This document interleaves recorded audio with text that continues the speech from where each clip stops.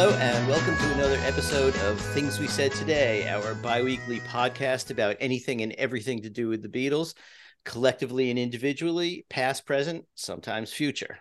I'm Alan Kozin, the co-author of the new The McCartney Legacy, 1969 to 1973, and also The Beatles from the Cavern to the Rooftop, and Got That Something, How the Beatles, I Want to Hold Your Hand Changed Everything.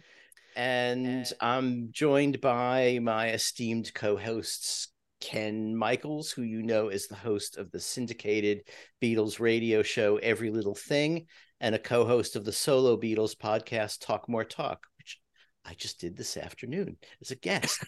That's right. Yeah. He has his own YouTube channel, Ken Michaels Radio, which is packed with Beatles related interviews and all kinds of other stuff that he'll tell you about at the end. Hello, Ken. Hi, Alan. You and I both doing double duty today. Yeah, really. And also Darren DeVivo, a DJ at WFUV FM 90.7 in the New York area since February 1984. If you're not in the vicinity of the New York area, you can hear him and everything else at WFUV at WFUV.org. There is a button telling you exactly that if you're watching the YouTube version. Yes, it just happens to be right here. What a coincidence. Hi, everyone. Hi, Alan, Ken. Great to see you again. Hello, Beatle friends. Okay.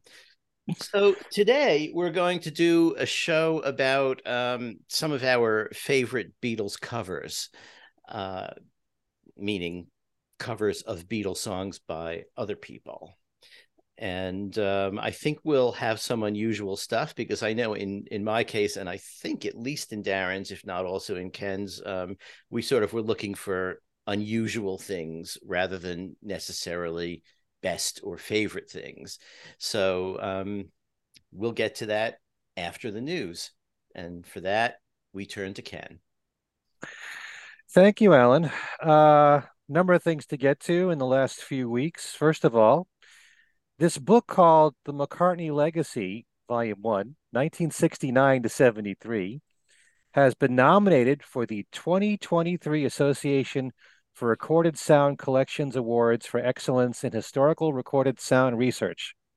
Takes a long time to say. Congrats to the two authors, Adrian Sinclair and our own Alan Kozin, for that. I put that all the way at the top, Alan. Number one news item. Thanks. Well, I hope you can report on us winning it. When will you know? Beats me. Well, if we find out, we'll relay that back to everyone watching. Okay.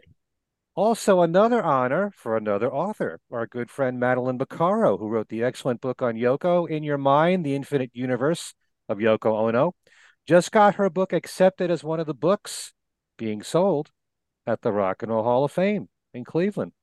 Nice. Happening very quickly there. Such a fine book and just so thorough in talking about Yoko and trying to explain her mind and how it works and all of her art and why she is important and has been important for so many years, important to John and for everyone discovering her and also in the avant-garde world and beyond that. We do mourn the passing of Louise Harrison, George Harrison's sister, who died on January the 30th at the age of 91. Louise moved to the United States back in the 50s, and her first husband was an engineer for a string of coal companies. They eventually ended up living in Benton, Illinois, and as many Beatle fans are aware, George, along with his brother Peter, came to the U.S. in 1963 to visit Louise in Benton, and George actually jammed with a local band while he visited here in Benton. The Four Vests was the name of the band, and it was at the El Dorado VFW. George also went to his first drive-in movie theater, and he bought a Rickenbacker guitar while in town. Louise was very busy promoting the Beatles and trying to get local stations to play them. She actually got one radio station in Illinois to play their latest single at the time, which was From Me to You. And shortly after that, a few months later, the Beatles arrived in New York, and we all know what happened after that, exploding all over the world and being on the Ed Sullivan Show. Louise released an album in 1964 on a small record label called Ricard Records, based out of Minneapolis. The album was called All About the Beatles. She had struggles with her personal life, and her marriage ended in divorce. She moved from Benton to Missouri. At one point, she lived in Connecticut and eventually landing in Florida. She released her own autobiography in the year 2014 called My Kid Brothers Band, aka The Beatles. And she also managed a Beatles and British invasion group called Liverpool Legends. She died while she was in an assisted living facility in Florida. Now, George was the youngest of four children. He had the one sister, Louise, and two brothers, Peter and Harry.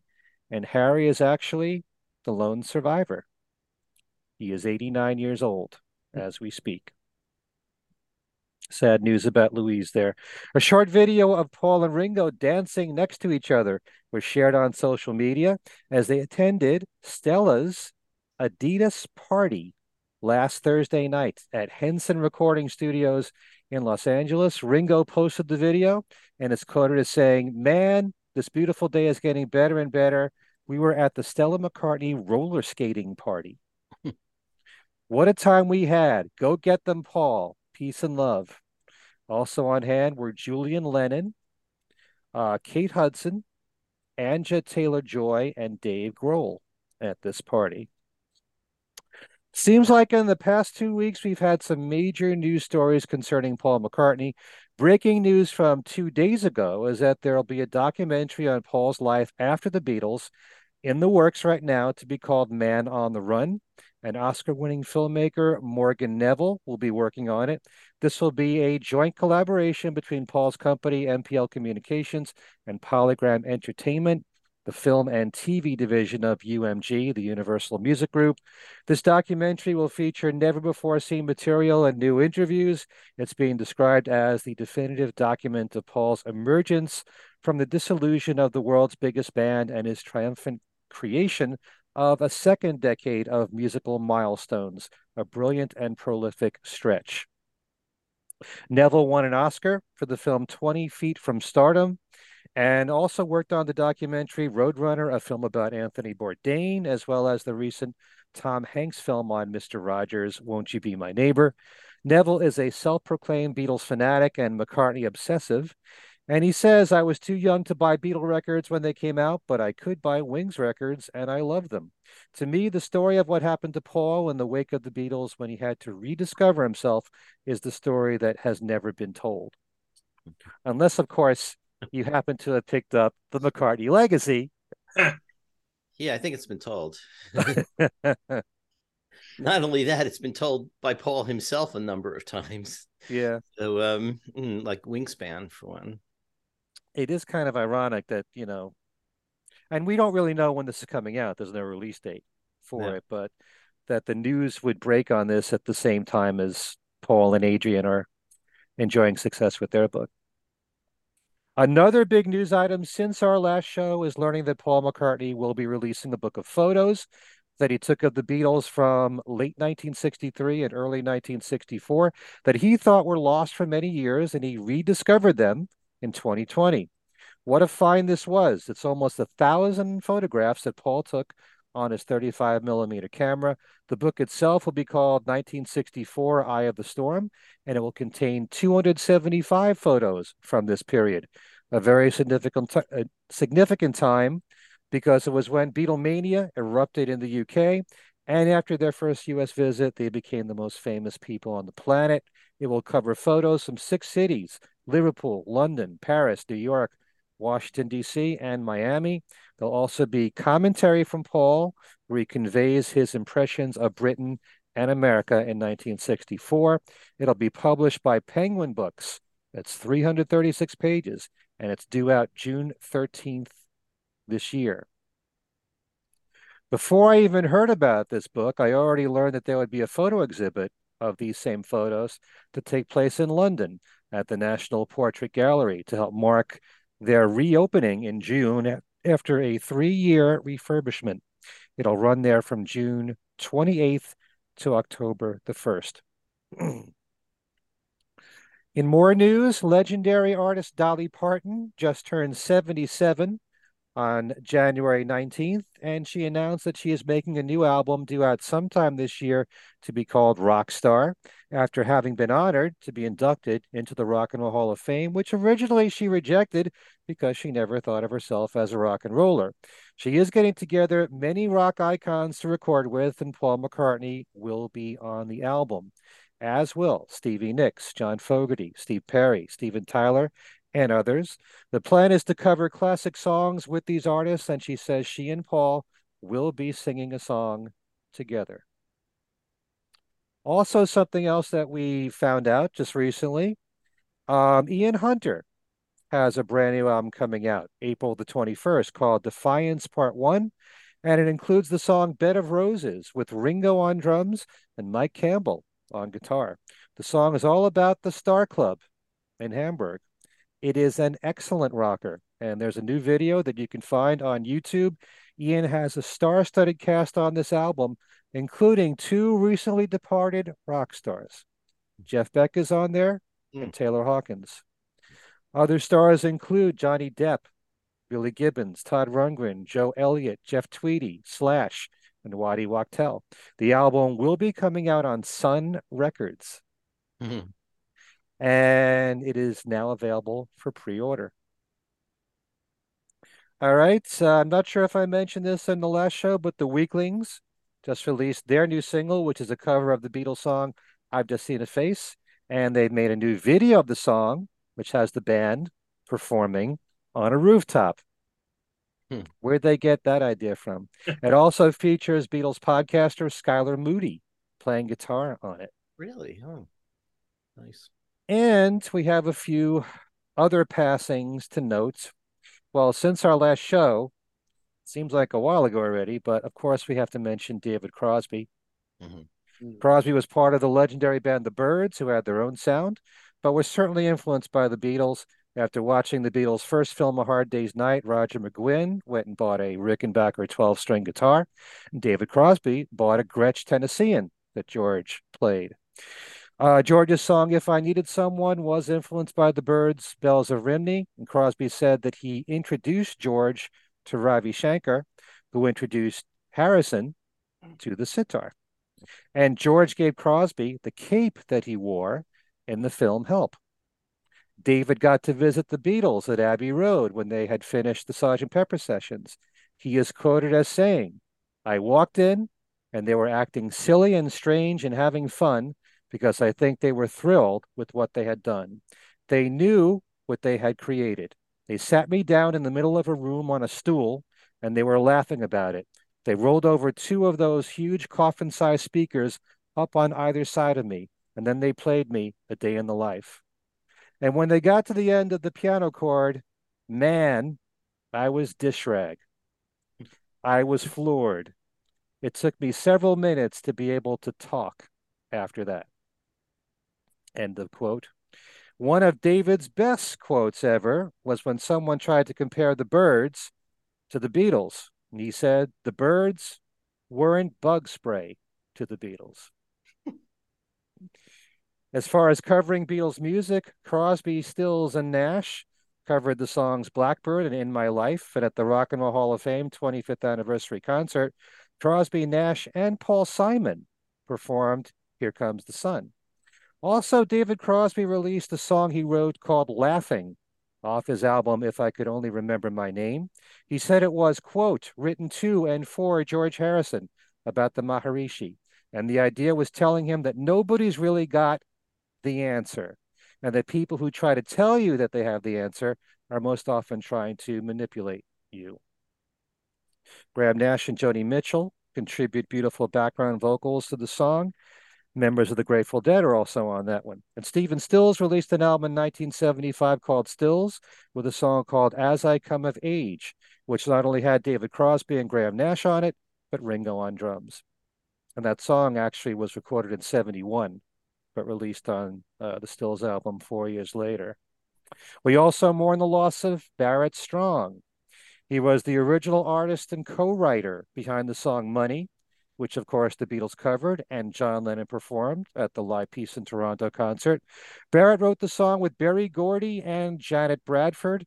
Barrett was one of Motown's original hitmakers, and he co-wrote with his songwriting partner for Motown, Norman Whitfield, many classic Motown songs, like I Heard It Through the Grapevine, War, and hits for the Temptations like Just My Imagination, Ball of Confusion, which mentions the Beatles, and this other song called Cloud Nine, the one by the Temptations.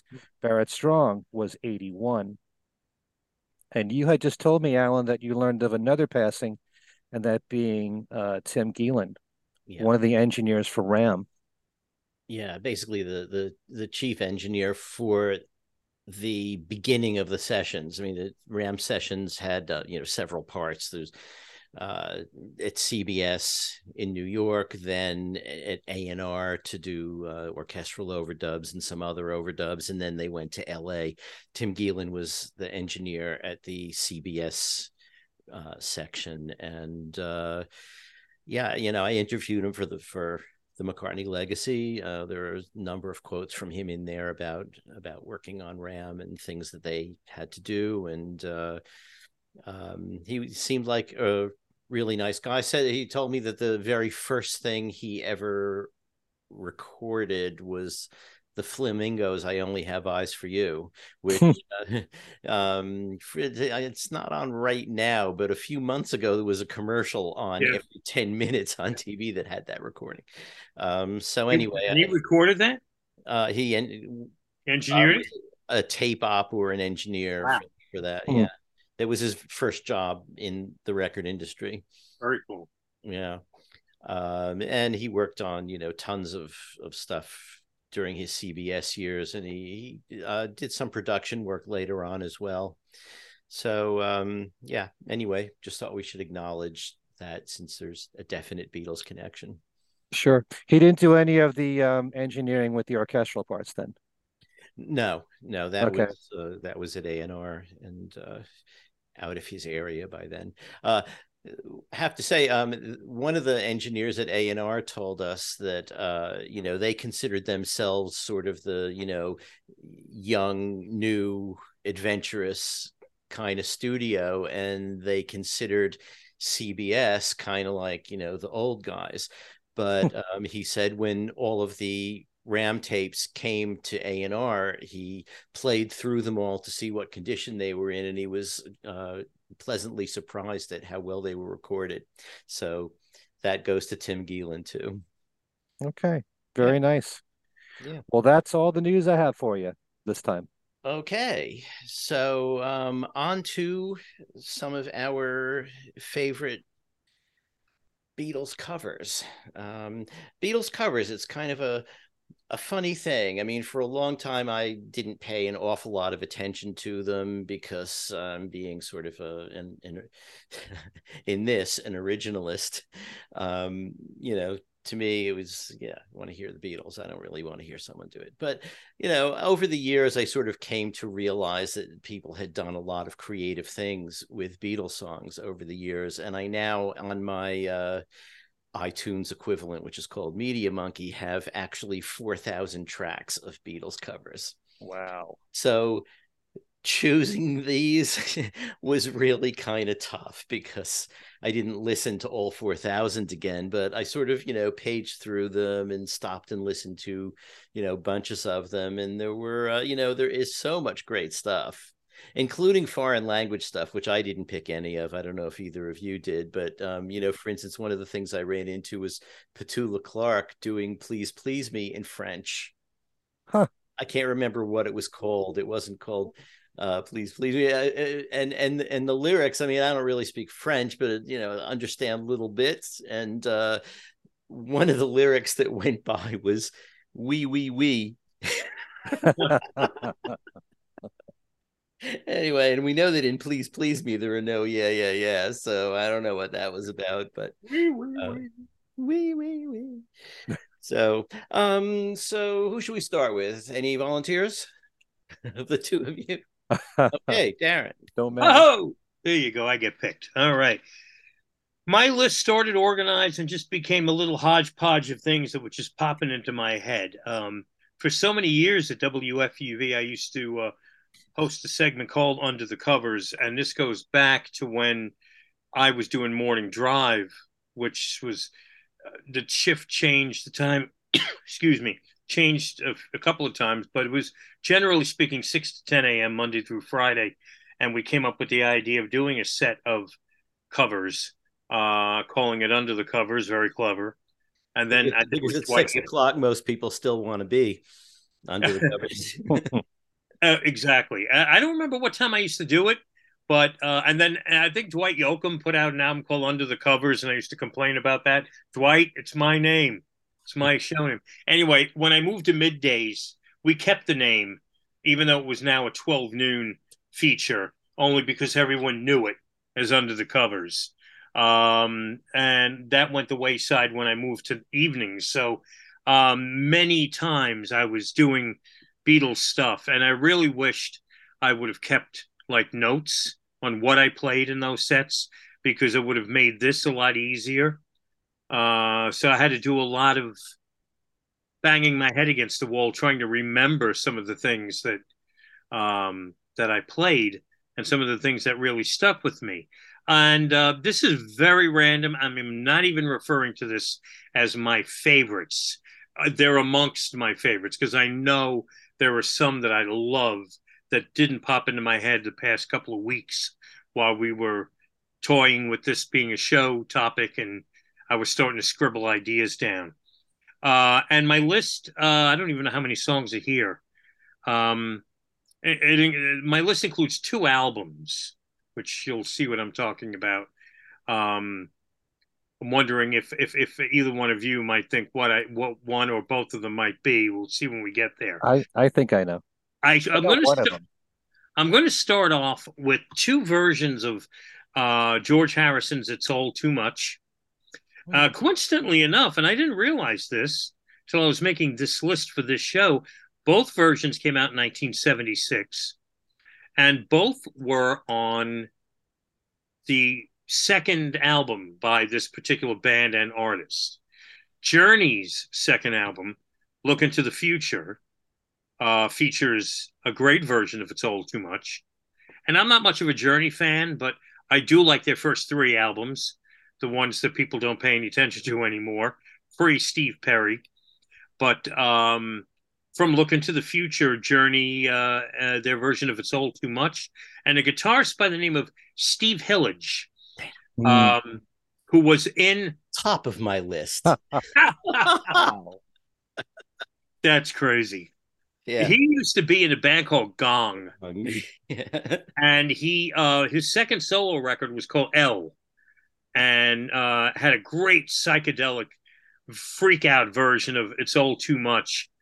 And he's a guy actually then from that and playing that in the middle of the night in the 80s on WFUV during our overnights back in the early days for me. Those were the kinds of little trips that I would go on at like 3 a.m, you know, pulling out Steve Hillage albums and Curved Air and weird stuff like that. Were you a Gong fan? I'm sorry? Were you a Gong fan? I didn't know. I still don't know them that well. Mm. I just never had the time to sink my teeth into them. They were out there. They were really out there. Yeah.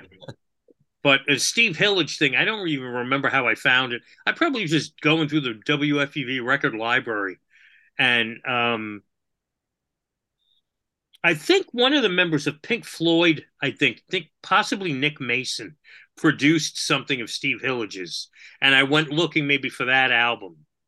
Found L instead. And, oh, look, he covers "It's All Too Much." Let me give it a listen. And it stuck.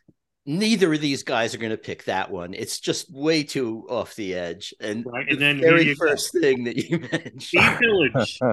And he's like this big, he's not a household name, but he's in a completely different world today. So he's an electronic musician, I think, today. Like electronic dance, something completely different world from like the 70s prog psychedelic prog stuff that he used to do. Hmm. But anyway, so that's two versions of It's All Too Much, Journey and Steve Hillage. One that probably, it's possible one of you picked this. This is probably the best known cover on my list, Stevie Wonder's We Can Work It Out. Mm-hmm. That might be my favorite of all of them, from 1970, the Signed, Sealed, and Delivered album. He didn't completely reinvent that song, but he made it a Stevie Wonder song so cleverly, and it's catchy as hell. And so it's on my list here. And then there's guitarist Adrian Belew. Adrian Belew did a version of Free as a Bird, which was released in 1998 on an album called Blueprints, the acoustic Adrian Belew, Volume 2, as Alan gets his list because he picked it. No, I'm writing this down. Oh, okay. Me too. I want to remember the circumstances that this. No, you know what I think it is? I think I'm mixing two different things up here. Free as a Bird was released with the Beatles anthology, and that was 1994, late 94? 95. It was 95. Okay. I think King Crimson were on tour at that time. Maybe it was Belew touring solo, but I heard that he performed Free as a Bird within a day or two of the broadcast. He loved it so much. And he did it, I think, solo. Well, in 98, he put out Blueprints, the acoustic Adrian Belew, Volume 2, which had a live version recorded in New York at the Longacre Theater. I don't know if it's the performance that I read about, but Adrian Belew, nice, simple, straightforward. If you know Belew, this is Belew, very kind of like just with, I don't know if it was acoustic, but wait a minute. The album's called The Acoustic Adrian Belew, Volume 2. Chances are it was some sort of acoustic thing, but it's very sweet. Rufus Wainwright covered Across the Universe. I got one of yours, Ken? Yes. You got two of mine already. We Can Work It Out's the other, right? Yep. You got it. Rufus Wainwright is an incredibly talented singer whose career has taken him all over the map. He's from album to album, he's in a completely different world. He contributed Across the Universe to the I Am Sam soundtrack, which is all Beatle covers, and stands alone as a really cool Beatle tribute album. I've never seen the movie, actually, I Am Sam, but the soundtrack, I've played it many times with Rufus Wainwright doing Across the Universe from 2002, for those of you who want to know the year. And this is one that Ken mentioned before, totally by coincidence. And it was Crosby, Stills, and Nash's version of In My Life. Oh, yep. Now, there was a couple of records. There was one Crosby, Stills, and Nash album called Live It Up, and which had hot dogs on the cover. It was a really weird album cover. And before that, there was the Crosby, Stills, Nash and Young album American Dream, which came out in 88. And you did have I know the Graham Nash and Stephen Stills did solo albums around this time. It was a very thin period because all of those records that were coming out weren't all that good. They had some decent songs in them. Some of these albums were really weighed down with 80s production. I think Stephen Stills' album was Right By You, and Graham Nash had Innocent Eyes. So I had sort of, when it was a new thing coming from the Crosby, Stills, Nash camp, I didn't really expect much of anything at that time. Well, in 94, they put out an album called After the Storm that really not too many people paid. I think it made it onto the charts and barely cracked the top 100. It was on Atlantic. It was produced by Glenn Johns, After the Storm, and featured some really nice songs on that album, including the title track and their version of In My Life. So people know they do Bluebird. not Bluebird, Blackbird. They've covered Blackbird. In fact, there's a live version. There's probably more than one floating around out there. But In My Life was always very nicely done, very sweet, from an album that was a pleasant surprise when it came out, because it came after some of these albums that were very spotty. Oh Yes I Can was Crosby's solo album in '89, and these albums weren't as good as they could have been. And then After the Storm came out, and I go, that's very nice. This is a good record. I'm one of the only people I know of that has it, unfortunately. Two versions of Dear Prudence. If you're into the Dead or Jerry Garcia Band, the album called Jerry Garcia Band's essential. Came out in '91, live album. Was only the second album released by the Jerry Garcia Band, and features an 11-minute version of Dear Prudence, which is terrific. And that's an essential album. If I'm talking to any Deadheads out there, like, you need me to tell you, there's this album called Jerry Garcia Band, and it's terrific. But that's where you'll find Dear Prudence. It was recorded in 1990, released a year later. And jazz pianist Brad Mehldau, who I love. The only problem with Brad Mehldau for me is that he's got so much material out there, and sometimes it just kind of goes over my head, some of his stuff. But he did an album in 2002 called Largo, and Largo has a version of Dear Prudence. He covers Radiohead on that album, and that was a period where I was really getting into Brad Mehldau. And I want to close out by just throwing these two albums that I chose, and we'll see if Ken knows what they are. Both came out in 1970. Oh, okay. And you have George Benson's The Other Side of Abbey Road, with a picture of him crossing East 53rd Street in New York City. George, you couldn't get a shot crossing the Abbey Road for the cover. And Booker T and the MGs doing their album Macklemore Avenue, as opposed to Abbey Road. And the front cover, they're crossing Macklemore Avenue, and I'm assuming that's outside of the Stax Studios.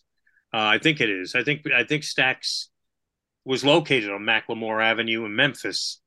And both those albums came out in 1970. They're not perfect albums. Some of the renditions on them are a little, but for the most part, they're really cool listens, and nice alternate way to listen to a Beatle album in another genre. So that's my list. Dems be my picks. Great. I actually thought when you said two albums that one of them would be I Am Sam. Yeah, you know what? I don't know. It just didn't. It didn't strike me as one. I got to put that on my list. It's not my like. It just didn't make my list. It's also been so long. I listened to it a lot when it was out.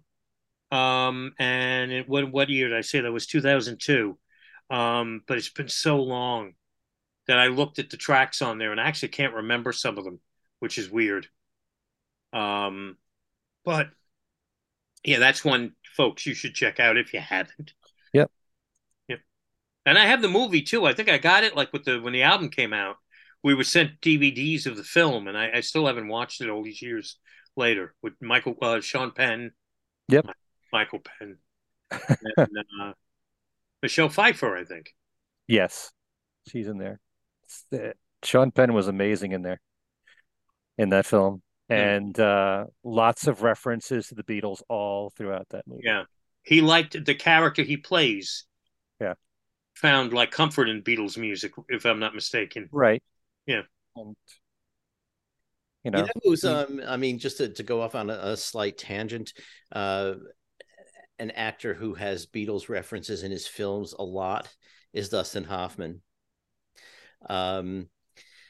Think about in Hook, when they come back, into the little girl's bedroom, she's got all Beatles memorabilia all over her dresser, because it's, I guess, the early 60s.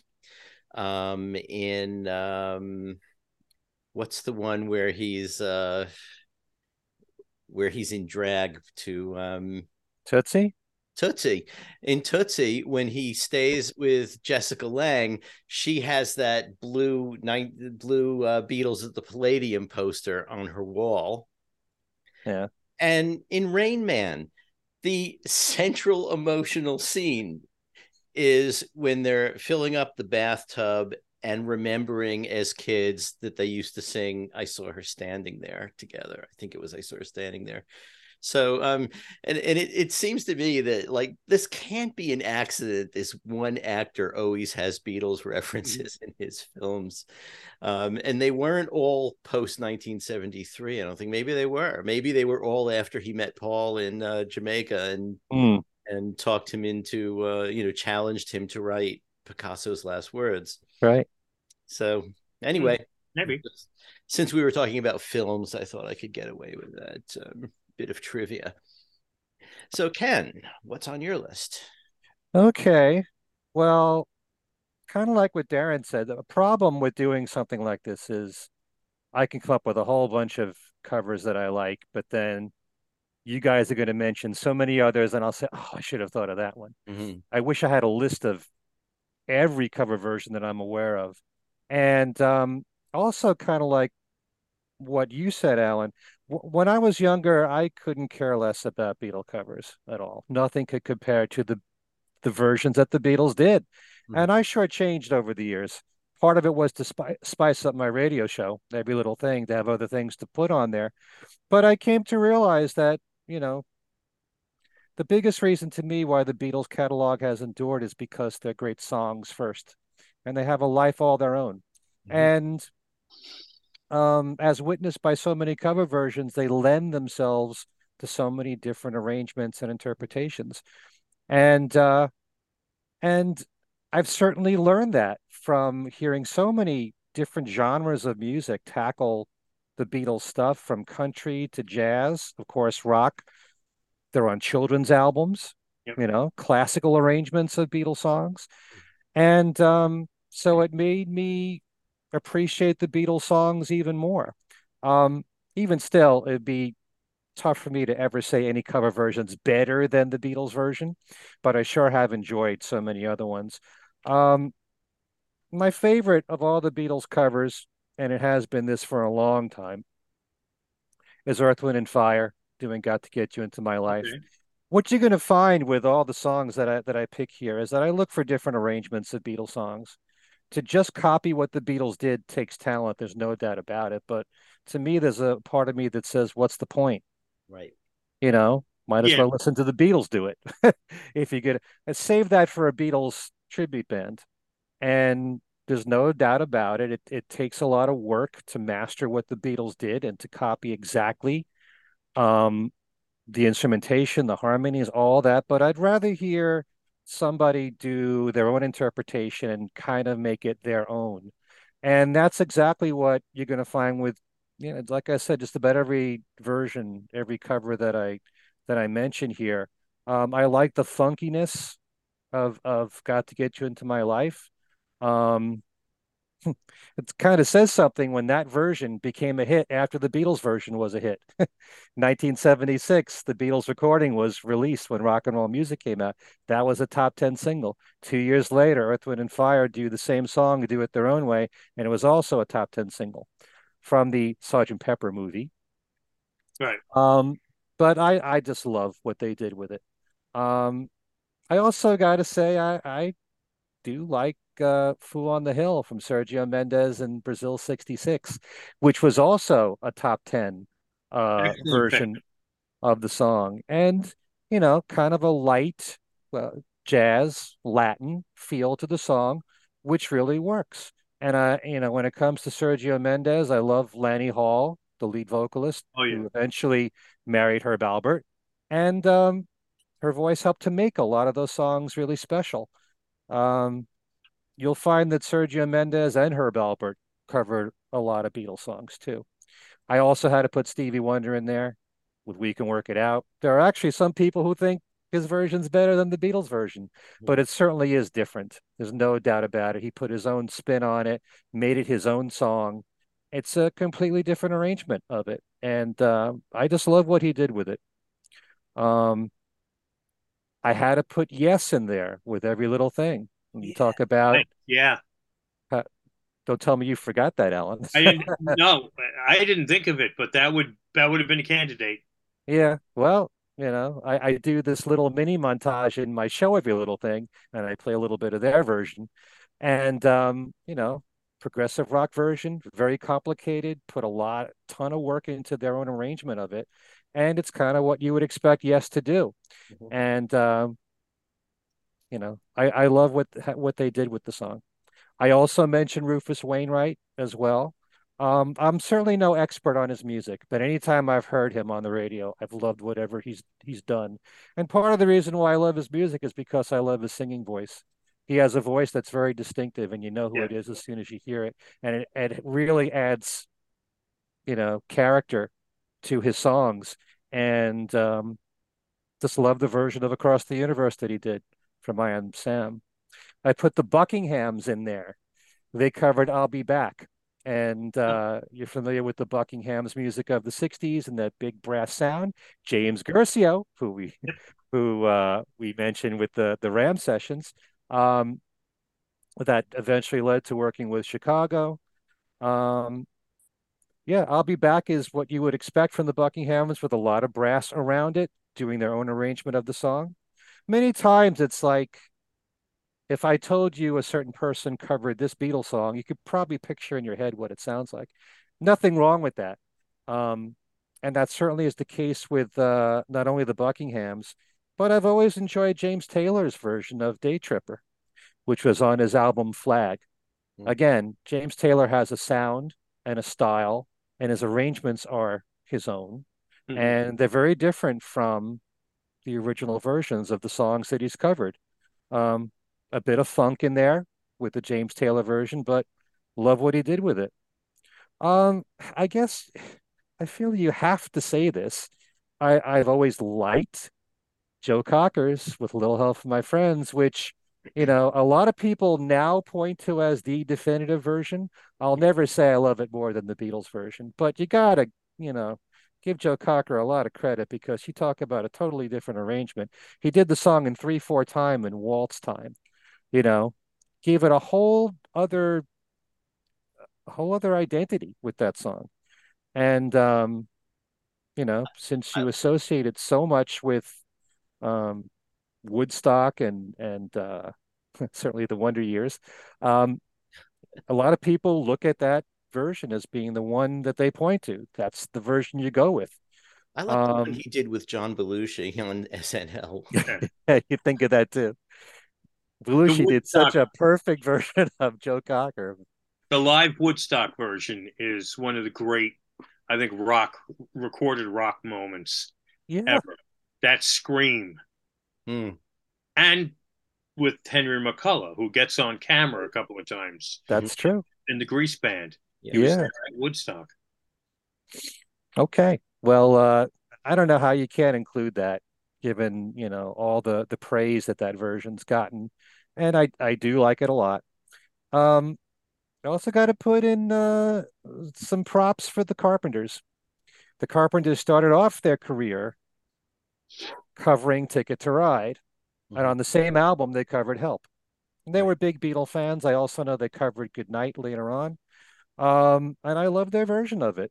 They really slowed it down and they turned it into a very melodic, pretty song with great harmonies. And apart from Karen Carpenter's great singing voice, the arrangements of the Carpenters' music is something that you got to give him a lot of credit for if you love that kind of thing. And Richard Carpenter was very much involved with the arrangements of their songs. So he deserves a ton of credit too.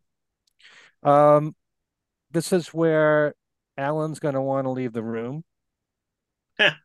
What'd you do? Stars on 45 medley. Oh, you kidding me? No, I love what they did. Okay. All right. So, it came at a time when medleys were really big. It was the fad of the moment. Mhm. And granted, it was on it sounded like a tape loop, the same backing track and the same beat. And all those songs worked together really well as a medley. Never understood why they had to put Sugar Sugar at the top of it. But all those songs strung together, I think, was done very well.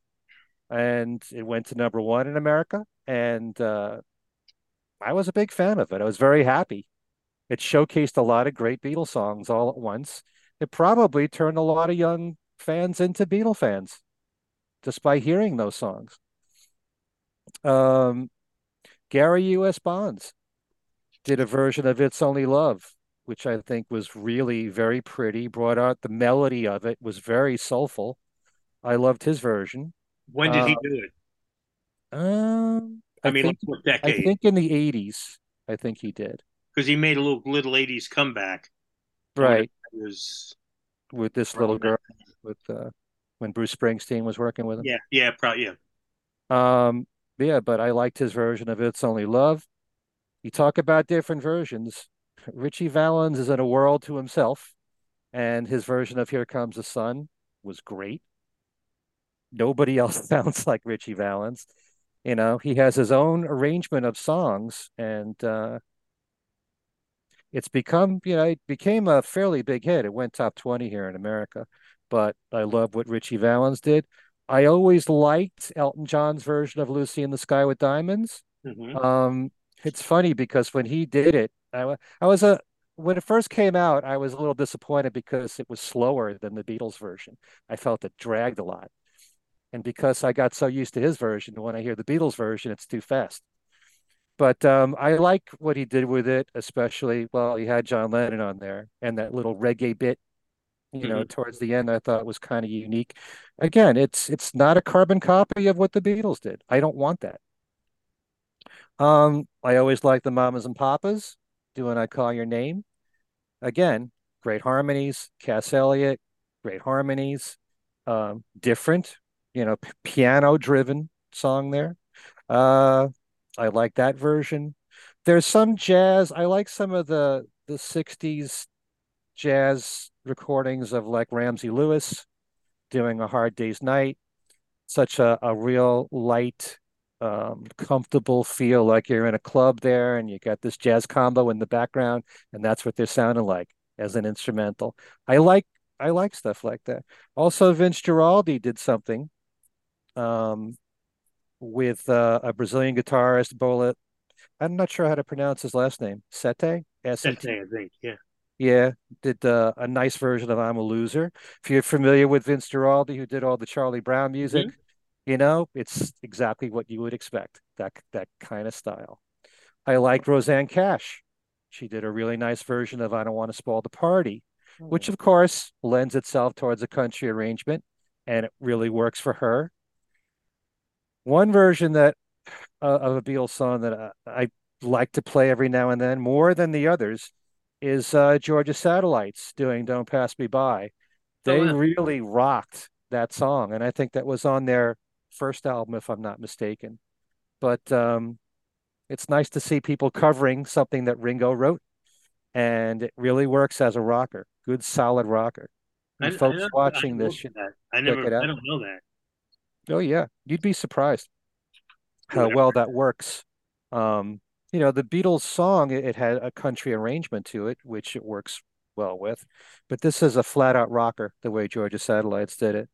There was two women back in the 80s, not sure how long they lasted, Sweethearts of the Rodeo. They were kind of an early version, kind Yeah. of like the Judds. And they put out a version of I Feel Fine, which was a fairly big hit on the country charts. And I think I'll throw in Chad and Jeremy, who recorded I'll Be Back. I just love their version because I love their harmonies. It just works so well on that particular song.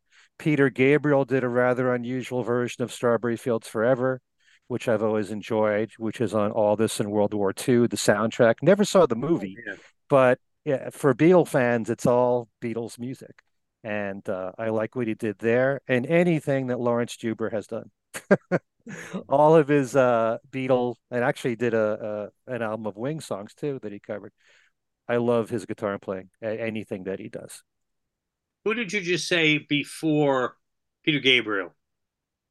Chad and Jeremy. No, you said something after that. I think. Sweethearts of the Rodeo, Georgia Satellites. Yeah, I forget now because you did make me think of one that I would have included on my list, and now it's gone. But yeah, I looked up the Georgia Satellites Yeah. because I never heard of it. It's on the second album they did. Okay. Yeah, Open All Night. But yeah, I'm trying to think now. When you said Sweethearts of the Rodeo, you made me think of something else. Anyway. Oh, I didn't mention Anne Murray. Anne Murray covered a few Beatles songs, but she had a major hit with You Won't See Me in 1974. And I even remember she was at the Grammy Awards in 75 and John Lennon was there and John said, "Nice work on You Won't See Me" to her. Cool. So those are my choices. But I'm sure that Alan's going to mention quite a number now that I wish I had mentioned, but you never know. We know one of Alan's.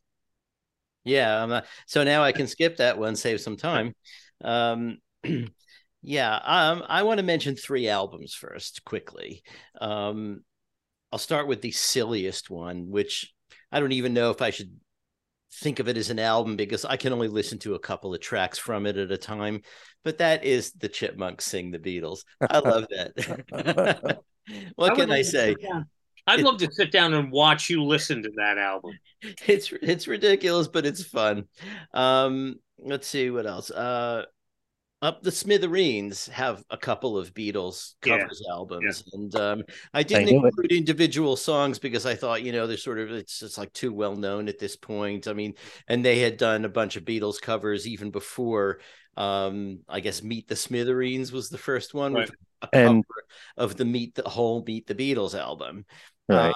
And what I liked about it is, well, like what Ken said, it's not just slavish copying of the Beatles versions. It's very close to the Beatles versions, but it's definitely the Smithereens too. And so I really like that. And then they did a second Beatles compilation, which was B-sides. Right. And I think the third. What? They did the set list of the Washington. Oh, yeah, the first Washington DC concert, which I think the Smithereens did the set list and put that out as an album too. They may have only told that. Yeah, they made it sound like a live album that was all done in the studio. Yeah, that's right. Yeah, and they recorded "Love Me Do" with Andy White playing drums. Right. So I don't even know if that counts as a cover, since 25% of the people were the same people. Anyway, and the third one, which is an album I absolutely love, is called The Baroque Beatles Book by Joshua Rifkin. Joshua Rifkin at the time was a young guy just out of music school and working for Elektra. And he was a musicologist and a keyboard player. He later became very well known for recordings of Scott Joplin rags. And then after that, he became very well known for some research that showed that in Bach's time, Bach only had the money to pay for single choristers for each part of the music that he performed every Sunday at the Thomaskirche in Leipzig, and made a recording of the Bach B minor Mass with one singer to a part, which anyway, that's a whole other story. But Baroque Beatles Book, what he did was he made arrangements of a bunch of Beatles tunes, but in Baroque style. But, people do that and it's okay. It's kind of Baroque style.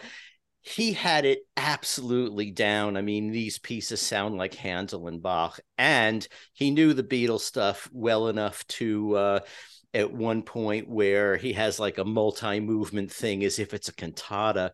There is a place where a tenor sings a recitative, which is sort of quasi-spoken, more sung, but and what he gave the tenor to sing was a page from one of John Lennon's books.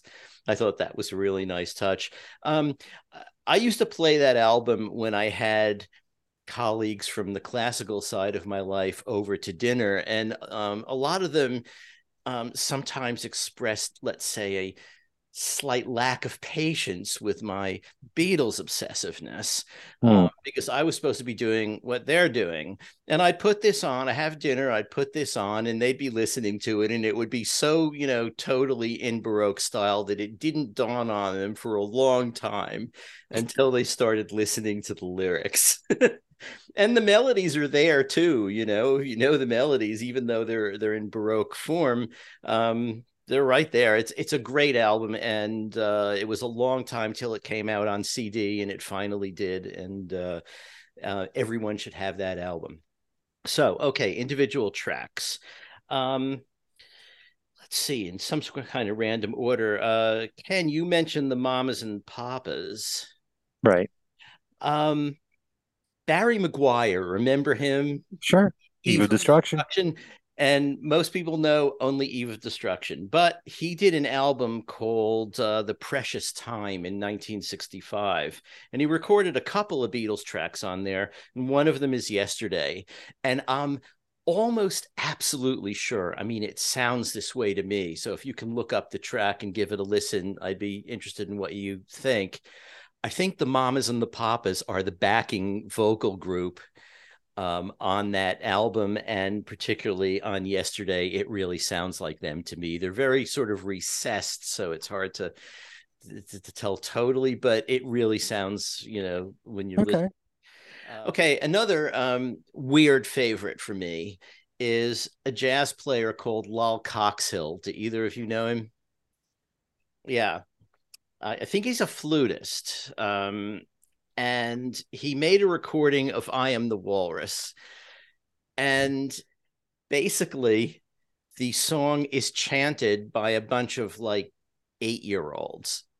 And you can just imagine a bunch of kids chanting the lyrics to I Am the Walrus. But apart from that, why this means so much to me is, I mean, when I was in school in Syracuse University, I was driving around in the hills in the country outside Syracuse very late one night, and I won't even speculate on what I might have smoked. I wasn't driving. And this thing came on the radio. And I'm sitting there listening to these 8-year-olds chanting, I am he as you are he, but a whole bunch of them. And so they're not quite together, and they're, it just was really spooky.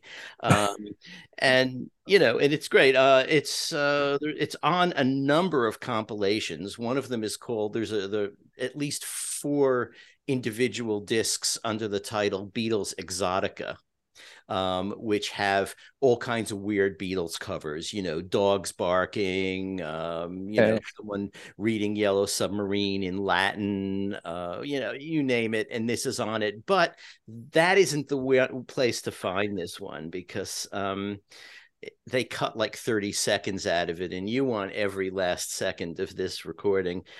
So there's an album called Looking Through a Glass Onion, the Beatles Psychedelic Songbook, which came out in 2020, that has the full track. So that's Lol Coxhill, I Am the Walrus. Let's see. I'm writing all this down. I'm writing all this down. Okay. Here is, let's see. This is a weird one. Isn't Stuttering John one of Howard Stern's sidekicks? Well, yes. He made a recording of Strawberry Fields Forever that is quite good. It's the introduction is on electric guitars instead of Mellotron, and it's very guitar heavy, very sort of crunchy and punkish, but solid. It's a really good performance, and no stuttering. There's a version of I'm Looking Through You by the Posies. You know that? I didn't know. Yeah.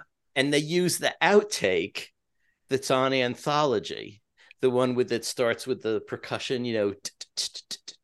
right.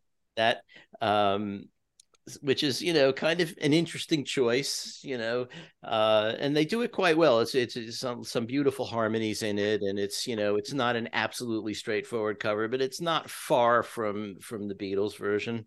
Where's that from? Do you know? It is on. There's a compilation called Beatlemania Volume 1. Okay. And that's all covers. But I sort of focused on that one. Bobby McFerrin has done a number of Beatle covers, you know, way before he got well known for Don't Worry, Be Happy. He did a bunch of albums on the Blue Note label when he was just being a jazz singer. But he had, you know, he was doing this thing with circular breathing and beating on his body, you know, basically the same things that he became famous for, but this was, you know, along the way to becoming famous. And he has on an album called The Voice, he has a really great version of Blackbird, and it's just his voice.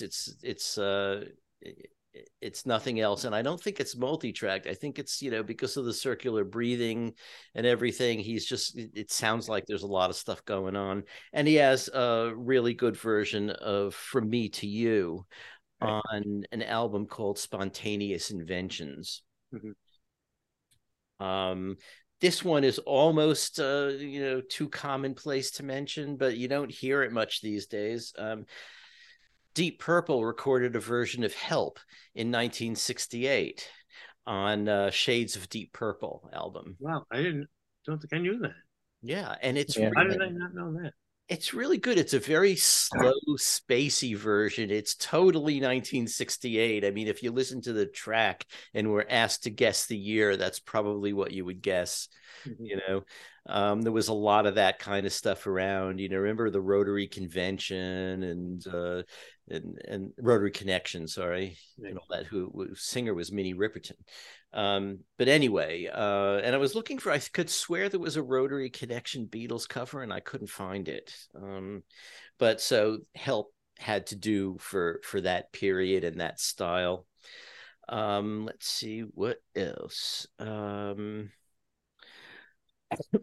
Excuse me. A version of Eleanor Rigby by Wendy Carlos from an album called By Request, which was, you know, after several albums of Switched on Bach, she did this sort of, you know, compilation of little arrangements of all kinds of stuff that she had been experimenting with.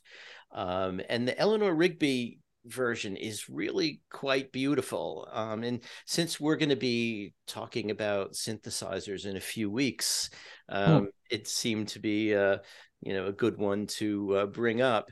It's a beautiful arrangement. I mean, she was playing a monophonic Moog synthesizer, so it's all multi-tracked, and, you know, has the orchestral part, the cello parts, and the string octet parts, and the melody, but using, you know, she picks really interesting electronic timbres to use for it, and quite a lovely version.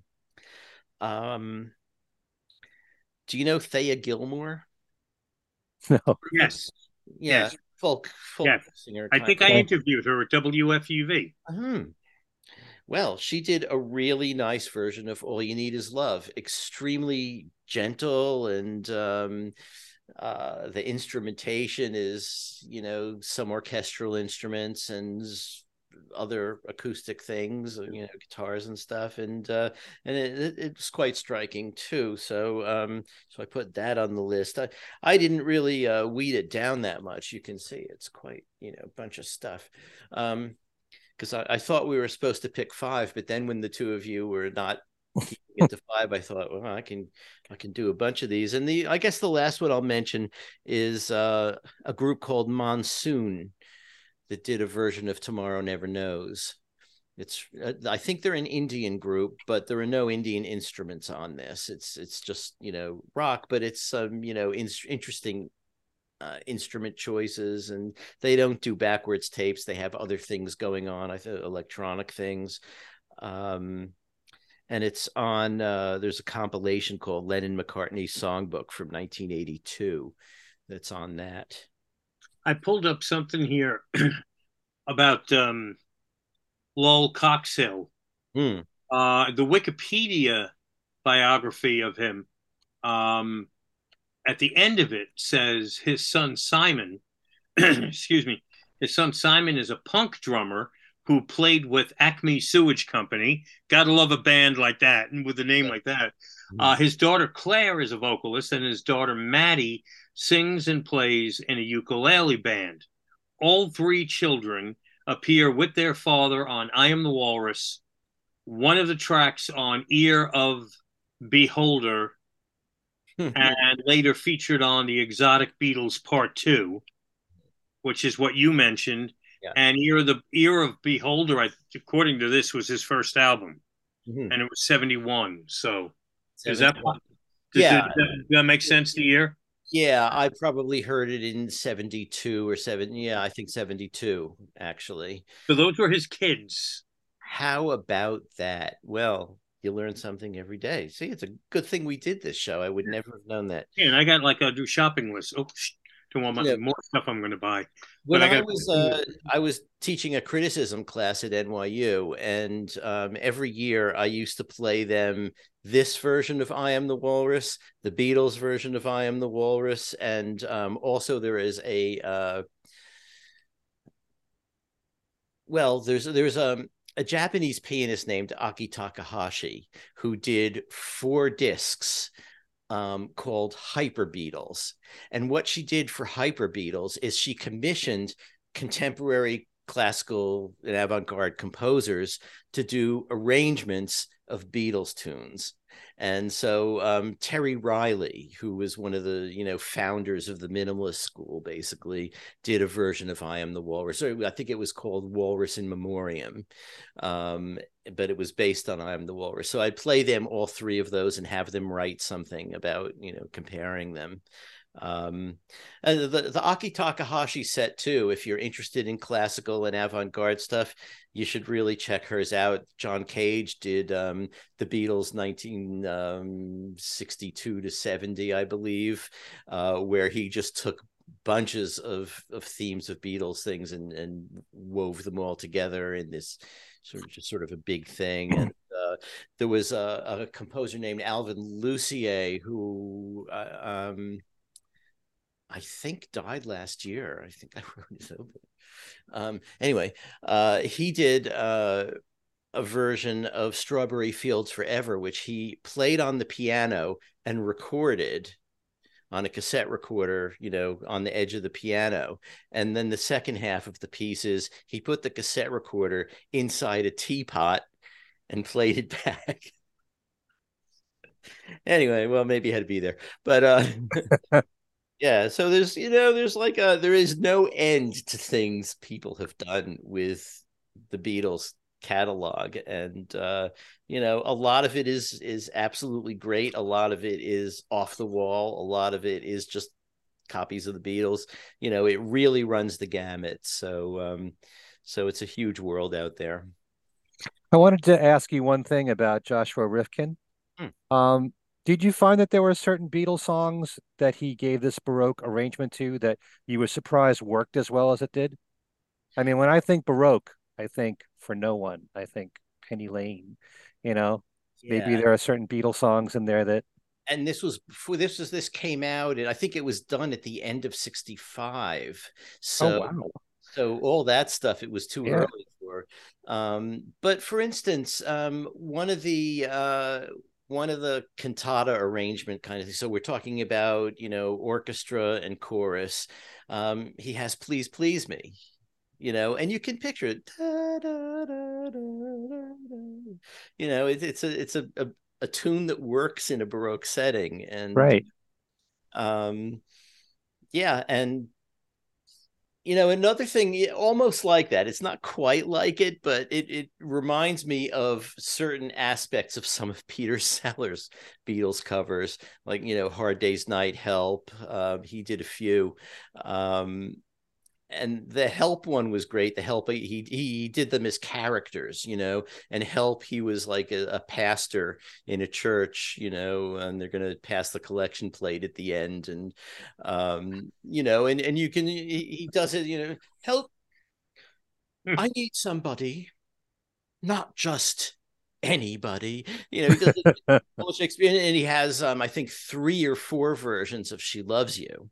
He has a Cockney one. He has one that's in a German accent, like, as if he's Dr. Strangelove doing it.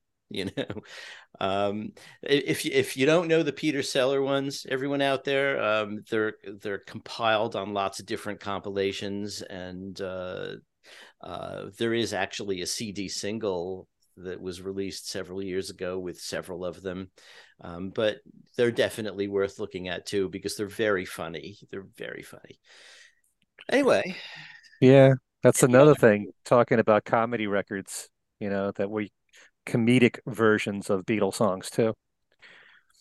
Mm-hmm. By the way, since I mentioned Stars on 45 before, when it comes to medleys, I should have mentioned Harry Nilsson's You Can't Do That, which he did at the very beginning of his career, which was really ingenious for its time, mixing the titles of a lot of Beatles songs and building it around You Can't Do That, and some of the melodies of other Beatles songs. It was all interwoven in a way that I don't think anybody had really done that.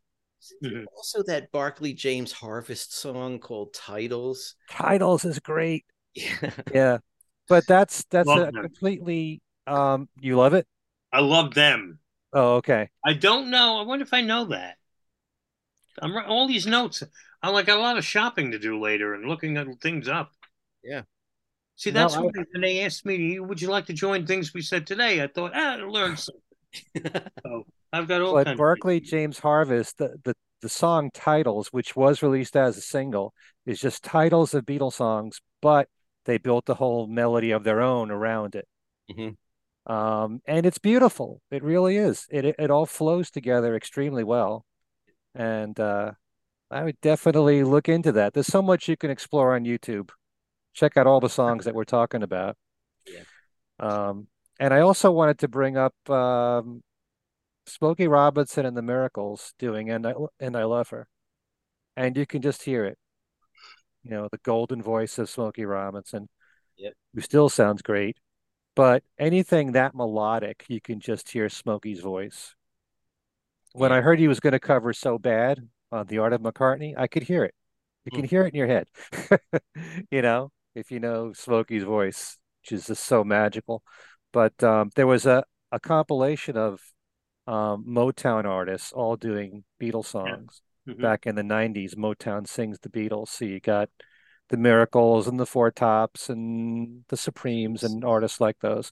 So great version of And I Love Her. All right. Okay, so should we wrap it up? That was fun. Yeah, it actually was. I think we each discovered some new tracks that we're going to look up and get. Excuse me. Okay, I'll edit that. So fuck. I'll just leave the fuck in. Okay, so should we go around and give our information? We'll start with Darren. All righty. You could catch me at WFUV Monday through Thursday nights. I'm on the radio 10 p.m. till 2 in the morning, 10 p.m. to 2 a. At WFUV, which if you're in the New York City metro area, we're at 90.7 FM.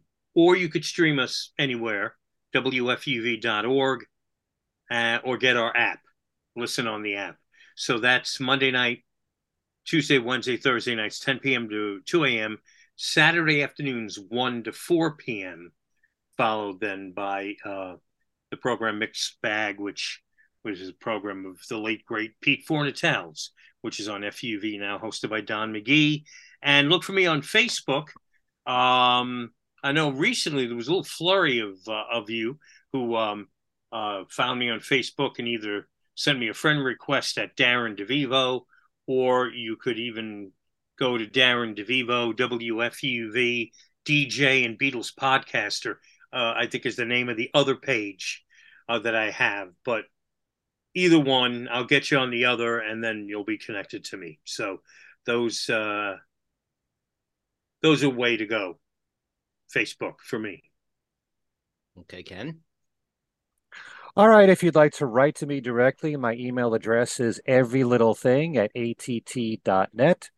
Can talk about anything concerning the Beatles or especially Stars on 45 with me at my email address. Again, everylittlething@att.net. On my YouTube channel, Ken Michaels Radio, I just did a Fab Five show with Tom Hunyadi. Tom is my co-host on the Talk More Talk, a solo Beatles videocast podcast, and he also is co-host with Andy Nichols of the Paul McCartney podcast called Two Legs. Whenever I do a Fab Five show, I ask my guests to name 5 albums, one Beatles album, one from each solo Beatle that are their go-to albums at the moment, the albums they feel like listening to right now. And they tell us why. And I also did a few panel discussions on my YouTube channel recently, one of which involved Darren and Glenn Burtnick from the Weaklings and Edward Crawford, who has a Beatles podcast show called Call Me Mr. Broadstreet, where I asked them to name 5 lesser known solo Paul McCartney songs that are original songs, although Darren bent the rules there a little bit, written or co-written by Paul McCartney, that they feel deserve classic status. Songs that are kind of obscure songs. How did I bend the rules? You did a cover on the show. Oh, but I didn't include it in my list. That I just told you by accident. I picked it. Don't make me look like a nugget head. But anyway, we all make up our own rules here, which you'll notice on this podcast and also Talk More Talk at times.